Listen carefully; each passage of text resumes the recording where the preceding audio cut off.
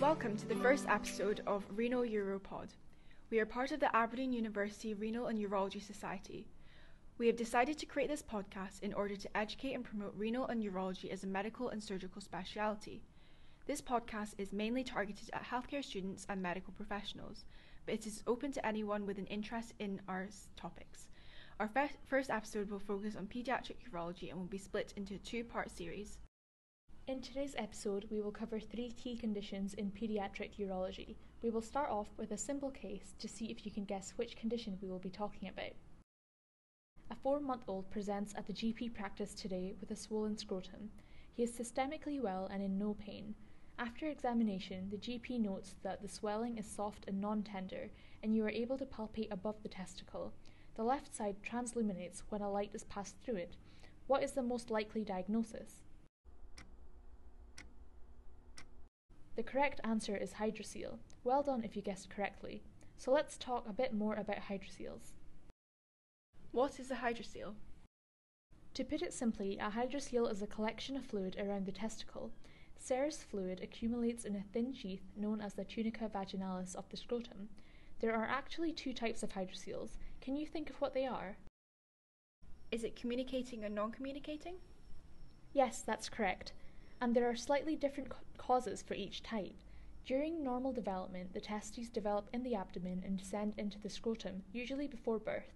The testes descend along the path of the processus vaginalis, which should obliterate. If the processus vaginalis doesn't completely close, fluid from the abdomen can gradually accumulate in the scrotum, causing a communicating hydrocele.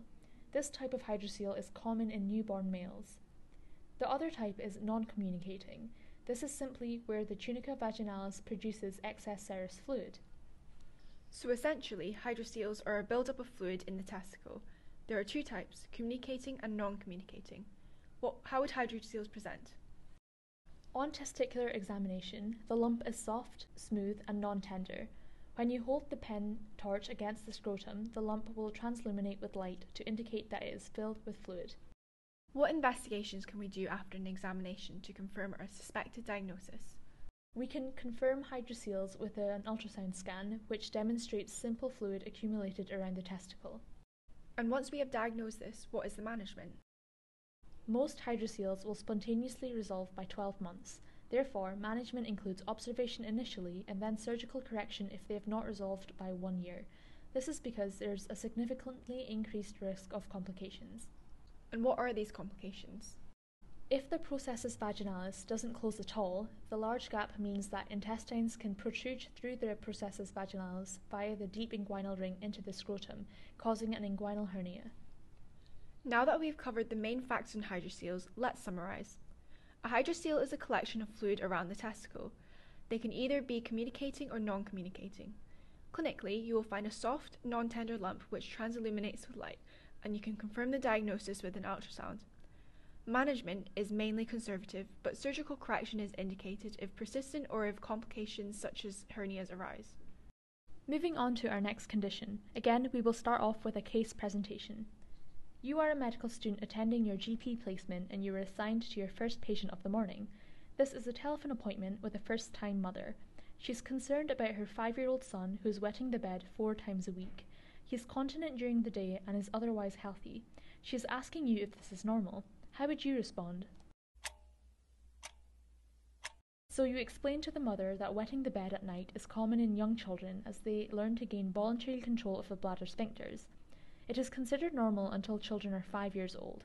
In medical terms, we call this nocturnal enuresis, which is more commonly known as bedwetting. Interestingly, nocturnal enuresis is more common in boys than girls. Most of you listening may have experienced it yourself when you were young. There are primary and secondary types. How do you differentiate between the 2? Primary nocturnal enuresis is seen in children who have never achieved urinary continence overnight, whereas secondary nocturnal enuresis is seen in children who have previously achieved urinary continence overnight. So in other words, children wet their beds every night in primary nocturnal enuresis, whereas in secondary nocturnal enuresis they have previously had dry nights but are now wetting the bed. Yes, exactly. Note that secondary nocturnal enuresis is very common in children who experience psychological distress. In terms of physical causes, the main ones are diabetes mellitus, urinary tract infections, and constipation, which causes enuresis due to bladder compression. So, how do we investigate for nocturnal enuresis? Firstly, a detailed history, examination, and a urine dip should always be performed. Secondary nocturnal enuresis requires more in-depth investigation to ensure there is no underlying physical cause, with a urine dip, urine osmolarity, and renal ultrasound scan. Once you get the diagnosis, how do you go about managing this condition?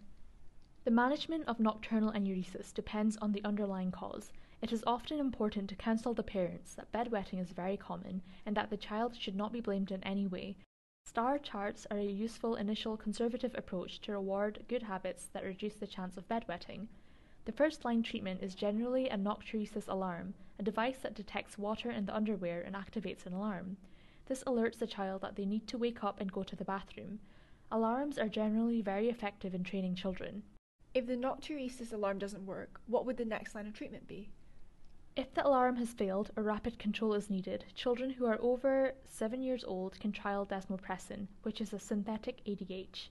This drug works by increasing water reabsorption and reduces urine production overnight. So let's summarise before we move on to the final topic. Nocturnal enuresis, or bedwetting, is very common in young children. This can be split into either primary or secondary types. It can be caused by both physical causes, such as diabetes and infection, and psychological causes. Management should target the underlying cause. The first-line treatment is usually a nocturesis alarm to help train the bladder. Moving on to our final topic of this episode, again we will start off with a case. You are currently working as an A&E trainee. You come across a concerned father bringing in his 14-year-old boy. He is screaming in pain and pointing to his groin region. This pain started around half an hour ago.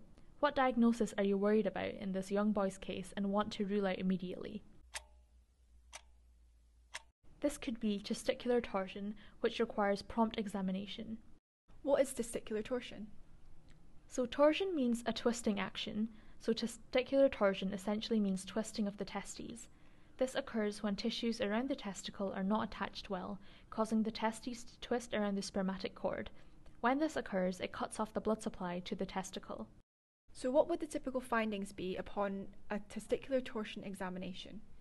You should note a tender, swollen right testicle as well as an absent cremasteric reflex, which is when stroking the skin of the inner thigh of a male causes the cremaster muscle to contract and pull up. Friend's sign is negative, which means there is no pain relief on elevation of the testicle. If the boy in our case had these following findings, what would be the first thing you would do to manage him? This is classed as an emergency. You can do some bedside tests, such as a urinalysis, and sometimes we can perform a testicular ultrasound. However, it is important that investigations and imaging do not delay surgical exploration for a suspected testicular torsion. So in other words, if you have a high index of suspicion, you need to take your patient straight to theatre, and you would skip the bedside test and ultrasound? Correct. It's the only way to confirm the diagnosis, treat the torsion and prevent ischemic damage. Exploration, correction of torsion, and testicular fixation on both sides should be the main treatment in order to prevent further episodes. Aim to operate within 4 hours of symptoms onset, as torsion for greater than this period can lead to irreversible damage and death of the testicular tissue. And why is it considered an emergency? If testicular torsion is not treated immediately, it can lead to damage to or death of a testicle due to the lack of blood supply. The necrotic testicle must be surgically removed. Possible future complications include infertility. Okay, so let's summarise testicular torsion. Testicular torsion is a paediatric urologic emergency. The testes can twist around the spermatic cord and eventually cause tissue ischemia and necrosis if left untreated. Diagnosis is based on clinical symptoms and signs. The mainstay of management is surgical exploration to correct the torsion and testicular fixation within 4 hours of onset. That brings us to the end of our first episode and part 1 of our Paediatric Urology series. Thank you so much for listening, and we hope to see you in part 2.